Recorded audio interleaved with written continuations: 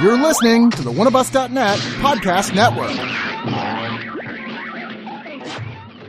One of Us is a podcast and video network funded all but entirely by donations and subscriptions.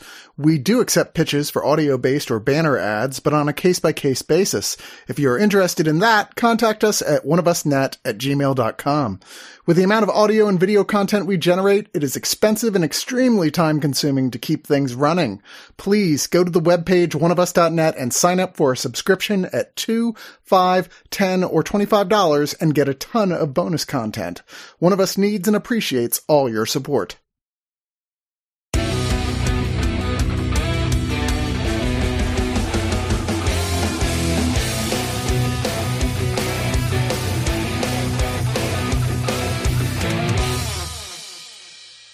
Last time on Harley Quinn on HBO on Max, Harley Quinn has joined the Bat family. Bruce Wayne has joined a career at Blackgate, ha ha ha, and Ivy has joined the Legion of Doom as a major player. Will she be able to be the president or CO, whatever you want to call it, of the Legion of Doom? And will Harley Quinn get to be a hero? Stay tuned. Are you saying that Blackgate has become Batgate? Oh, yeah. I got a million of them. Harley Quinn, Season 4 on Max. Pretty much what happened last time is the setup for this entire season. Harley is dealing with being a hero with her friend Babs. Damian and Dick are in tow, and she's trying to become besties with them as well. Ivy's trying to be a major player in the Legion of Doom, as I said. She's got a bunch of ideas to make the world a better place. What's the term she came up with? Self-conscious crime or something? Socially conscious evil or something like that. Yeah, it's very fun. And it's like the Whole Foods version of crime. Of eco-terrorism. I do like in season 1 where she's like, hey, I'm not a major villain, okay? I want to save the Earth, and that's just what the heroes are doing. And it really makes you think, like, well, I suppose the murder and at all means necessary is what makes her a villain, but her end goal is actually quite noble. She's only murdering billionaires. Yeah, they don't have souls. They sold them. In the words of Arnold Schwarzenegger in True Lies, they were all bad. Classic. So with me, though, to talk about Season 4 of Harley Quinn, he helps Lucius Fox fix the Batmobile. Mike is with us. Hey, how's it going, everybody? And a member of the Nighthawks podcast, Matt Foster is with us. Hey. And not just a member, but a wonderful member of the Cobb Squad. Jordan is with us. U-Hauls, flannels, undercuts, carabiners, shortened nails, and now Harley Quinn. These are all staples of lesbian culture. I'm very delighted here to be the fat man talk about Batman. Adjacent characters. Well, Season 4... there was a huge shakeup in the status quo for the Season 3 finale. I'm going to try not to spoil too much of it. But Bruce Wayne is out of the picture as Bruce Wayne and Batman. The Bat family is all the issues that they refused to deal with from the animated series front and center. Those are their characters. A ton of Dick Grayson has thick cake jokes.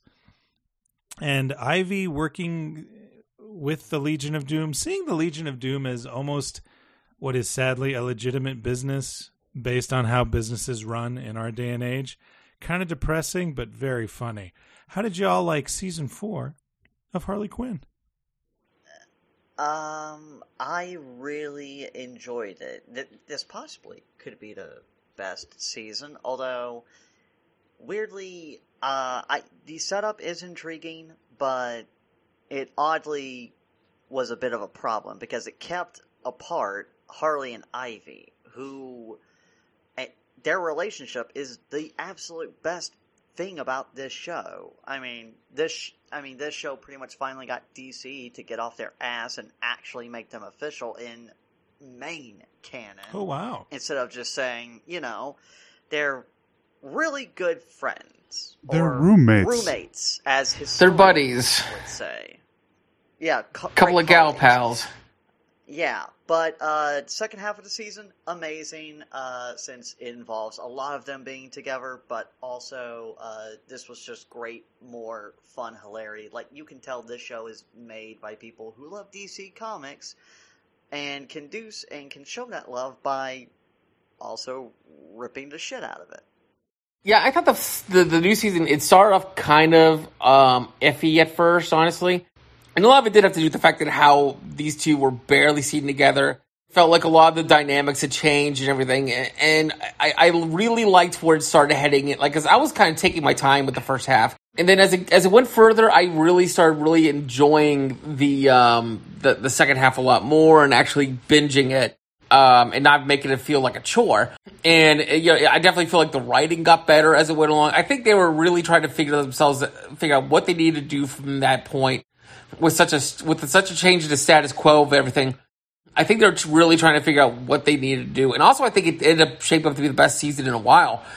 Because I remember even season 3, I wasn't quite as into as I was the first 2 seasons. And I don't know what it was that I wasn't quite feeling it as much. But I think here they really started to really find themselves again and show really consistently good TV and really fabulous writing. I mean, I don't know who I heard say it, but I think it was someone in our circle. I don't know if it was one of our critics or maybe just a friend of ours, but the show really is kind of like it's Venture Brothers set in the DCU. Oh, that's apt. I think that the writing has always been the star of it. And I think that I think it really started to approach that yet again with this past season. Well, what do you think about all this, Matt Foster? I thought it was a good, consistent season. Loving the Bane cutaway subplot. Yeah, that was funny. This may be the legitimate best version of Bane. I'm not even kidding. It's basically Bane and Tooie. Bane and Tooie. I got no rats underneath this mask. I like how they're sort of working their way around to some classic. They're mixing the canons a little bit. We're finally getting, animated universe Lex is becoming the bald Lex of yore. Yeah, and I like the general stabs at real things. Like corporate slacktivism and stuff like that. Yeah, and at the core of it, just the humor and the wacky violence still works. Still have a good moments with the supporting cast, like the King Shark. Yeah, with what little you got of him, I mean, because he was always one of my favorite characters on the show. It felt that's the thing that also that I think might have been a little bit of a gripe of mine was the supporting cast we've all grown to know and love the first couple seasons were barely utilized. Like we only saw Dr. Psycho in 2 episodes, if not one, just one. with a shock bro type of podcast, yeah. And did it refresh my memory? Because again, I did take my time with the first half. Did we see Clayface at all this season? Yes. He had tickets and a show going. That's right. Okay, that's right. Okay, I couldn't remember if it was this season or last. Again, I took my time with this season. Yeah, he has a show in Vegas that I believe was brought on by his outstanding performance in the problematic Valentine's Day special, which I will legit be rewatching every February 14th now. I totally blanked out on that, but yeah, but even then, like, we didn't get a whole lot of Clayface. We didn't get a whole lot of, like, a lot of the characters that really make that show work as well. Like, Bane didn't have that much screen time, or a lot of the other characters. But I mean, I do like the fact that we spent a lot of time with the Bat Family. I like how they did Dick Grayson on it. I thought he was very well played by. That's Guillermo from. Yes, yeah, Harvey Gillian. Yeah, I like what they did with him. And it was interesting what they did with Detective or Commissioner Gordon. Yeah, Christopher Maloney. Yeah, I liked how they did him because he's also again one of my favorite characters on that show. He's just such a great standout character, just playing this like kind of mentally frustrated, just beaten down man, and he's the saddest man alive. All right, he's so pathetic. Not nearly as pathetic as like how Alfred Pennyworth was this season. Good God, that man was Alfred Pennyworth. As we're like, no, he was. I see. Like I said, I got a million of them. That's Tom Hollander as Alfred, I believe.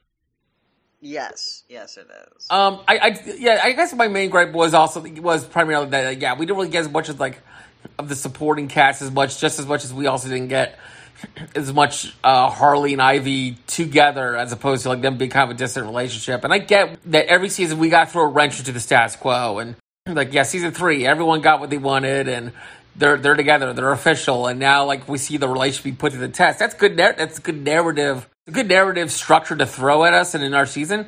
It just that I don't know. I just feel like it could have given us more time with those two together. But I do really like how they're written together.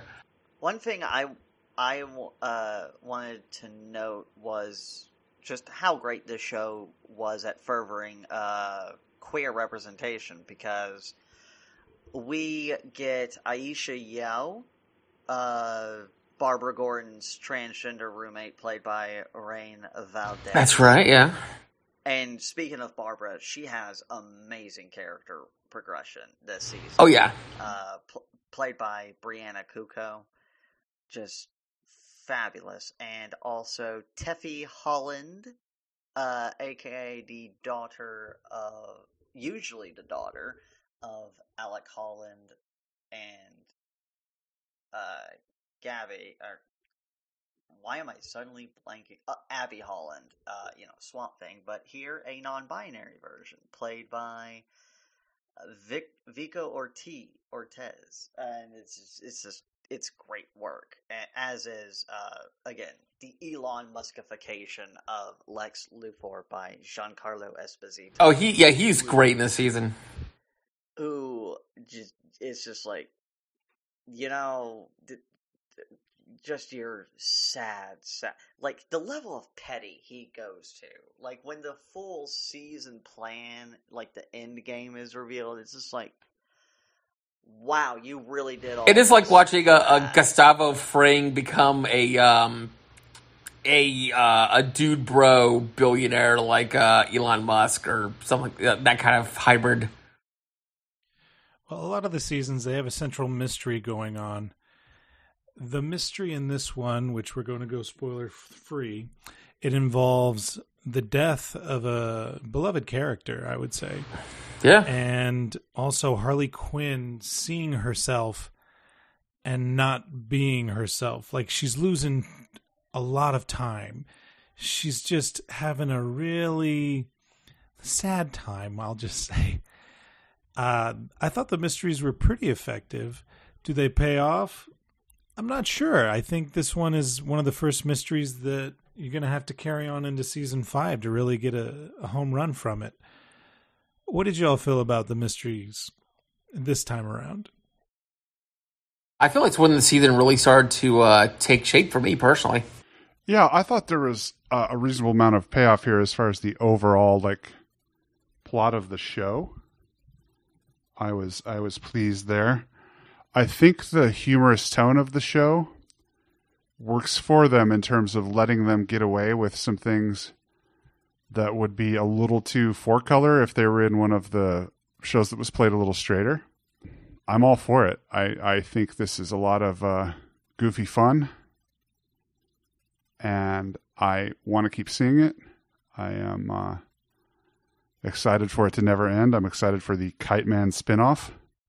That's Kite Man, hell yeah, coming to Max, yeah. I thought the mystery worked very well, especially with the utilization of some further Bat Family characters, like more Jacob Tremblay as Damian Wayne, the lovable little fucking shit. And I absolutely loved everything to do with Talia al Ghul this season, being like the gaslight, gatekeep girl boss version of that character, which fucking ruled. I absolutely loved it. And even bringing in characters like Volcana, which was fucking awesome. Yeah, very obscure character, right? A Superman villain that got started on the animated series, wow. much like our Miss Harley Quinn herself. And again, like Kaylee Kuko and Lake Bell, I just adore them. I especially want more of this, especially with the setup of a certain group at the end of the season that I am a particularly big fan of.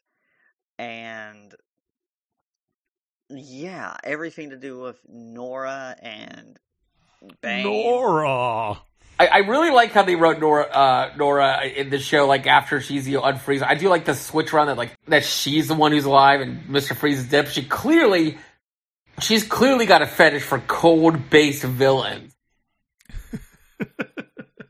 I mean, I don't blame her after everything that's happened. I mean, Hey, look, she likes cool guys. What can I tell you? See, like I said, got a million What of makes them. it so deep is Freeze really loved her, and as a kid growing up, we're pretty much only able to see Nora through Freeze's memory, which is this perfect woman who got sick.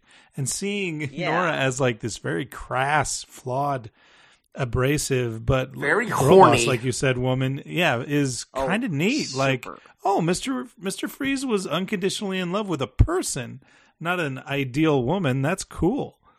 This legit may be the best work Rachel Dratch has ever done. She was just delightful every time she was on screen. Yeah, but I will say, maybe season 3 was actually a little stronger, but I still had a lot of fun with this recent season, especially the ending and all the reveals. Oh, and more Mayor Joker trying to have a balance of a home life. I'm just like, But I love the shift that they make in this season. Where like you're thinking, oh no, this isn't going to end well, and it goes the exact opposite direction. Where it's like, oh, they're into it, and I thought that was really fucking funny. Agree. That was good. That was a good little subversion of that type of breakdown of a family unit. I am an ER nurse. You're going to have to come a little harder than that. Joker is a better father figure to his surrogate family than Bruce is to his, and I don't know if that's supposed to be the joke or if that's kind of deep. That is the joke. Yeah. I mean, as much as I love Batman and the Bat family, like there's a reason that maybe last season has my favorite episode of this entire series, Batman Begins Forever, where it's just, wow, Bruce, you are just so fucked up. Even though I've come to realize, Catwoman's my favorite character ever. I mean, he still hasn't given us that electric car that he promised all these years ago. Yeah. Okay, that delivery by Alan Tudyk. Where's the goddamn electric car, Bruce? That's honestly one of my favorite scenes of the whole series. Season 1, right? Season 1, I believe. Yes, the season finale. It lives in that line lives rent free in my head. Mm-hmm. Well, the game was over, and for Joker to continue as a character at all after he lost what he loved most, I'll just say, I thought was impossible, but somehow these writers pulled it off. Yeah, they really did. For 3 more seasons so far. I will say, this show even managed to pull off a certain incident from a famous comic involving the Joker that I've come to really sour on. Same. In retrospect. Very sour. I'm tired of that comic so much. Yeah. But what did you feel about the possible payoff from it? It actually works here. Okay. Yeah, again, that's why I was bringing it up. It's I've been sour on that particular comic. I can't say the name because it will automatically let you know what the fuck happens and is a spoiler. So, but but what happens is actually good, and again, leads to more great character development. Well, let's carry that into our final thoughts. Mike, would you start, please? Yeah, I mean, the season started off kind of iffy, but still good. I mean, it wasn't bad by any stretch of the imagination. I just wasn't as into it for a while. But it really, really became something so much better as it went on. And I just wish that it built more, or gave more time to a lot of the characters that we've established throughout the years and loved. And I get why we have that shift of dynamic between Harley and Ivy, but I wish that they, I don't know, give them more time together. I mean, really, that's the thing is, like, I don't know what I would have done really to improve it, or how much of what to do to improve what I perceive as, like, you know, flaws in the season. Because otherwise, it's a really solid season with a lot of great moments. And the characters we do get a lot of time with, I enjoy my time with them. I love seeing how they evolve. There's stuff with Superman that is just really goddamn funny. I like how they did him. And it still has a lot of what makes that show so successful. It's just really well-written, dark humor, office comedy / action cartoon. It's so goddamn funny and so well-written. And that's just what always worked with it. I just wish we had more, like, say, more King Shark, for example, or more Clayface. But, you know, it is what it is. I think everyone else did a great job on it. And, yeah, just in the second half, it just became so much more engaging with everything going on, especially the murder mystery. And there's some science fiction elements that really work out well in it. And, of course, the Elon Musk satire. I mean, you know, we were all talking about those dick ships years ago, or whatever was going on. And it just took it to a whole different level of craziness. Overall, I really liked it. It's not my favorite season, but I still think it's very solid. It's Harley Quinn. So far, they've yet to fuck it up. And they pulled, and you know, they managed to pull it off in the end. So I'm going to give this season 7.5 out of 10 potato hybrids. Very good. Matt Foster. Yeah, I left it in a pretty good place. I think this show's been very consistent, and I'm really pleased with it, and I want to see where it's going. I unfortunately don't have. I have the problem of I don't have a lot of spoiler-free things to gush about, but I'm pretty happy with it. I think everyone should watch it, and I'm going to give it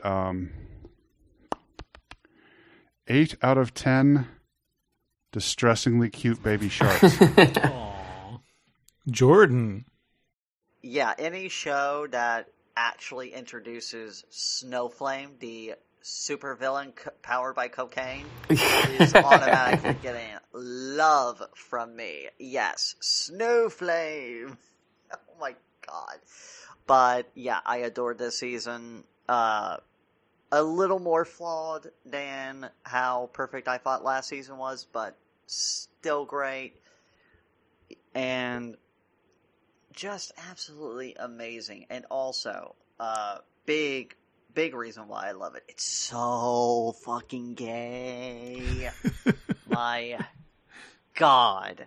I get all my DC superhero goodness while being so reminded why I'm glad to be a lesbian. It's amazing. So I'm going to give this season 9 out of 10 very cute and amazing tote bags. One of which I will leave at the grave of the dearly departed Arlene Sorkin, the original voice and inspiration of Harley Quinn, who sadly has passed away recently. That was a really nice tribute they did for her in the one episode. Oh, 100%, yeah. Absolutely. Well, for me, I don't really understand Harley Quinn in the Bat family, and that was a really hard adjustment because she's psychotic, to say the least. But she's so much deeper than that. One of my favorite lines from and hero moments that she has from season 3 was actually helping Bruce Wayne in a way that you very rarely get to see. So it made sense that she'd want to try, well, what's doing good like? Let's try that out. And her back and forth with all of the Bat kids and Alfred, it worked out so much better than I thought it would. So I was a little sour on it, like, I don't want to see Harley Quinn hang out with good guys. But the writing is so sharp It's so funny. Kelly Kuko and Lake Bell can deliver these lines in so many different comedic ways, and their timing is always perfect. And I'm so inspired by how great those two actresses are as voice actors. And also, Lake Bell is just such an expert at like exasperated cursing. Yeah.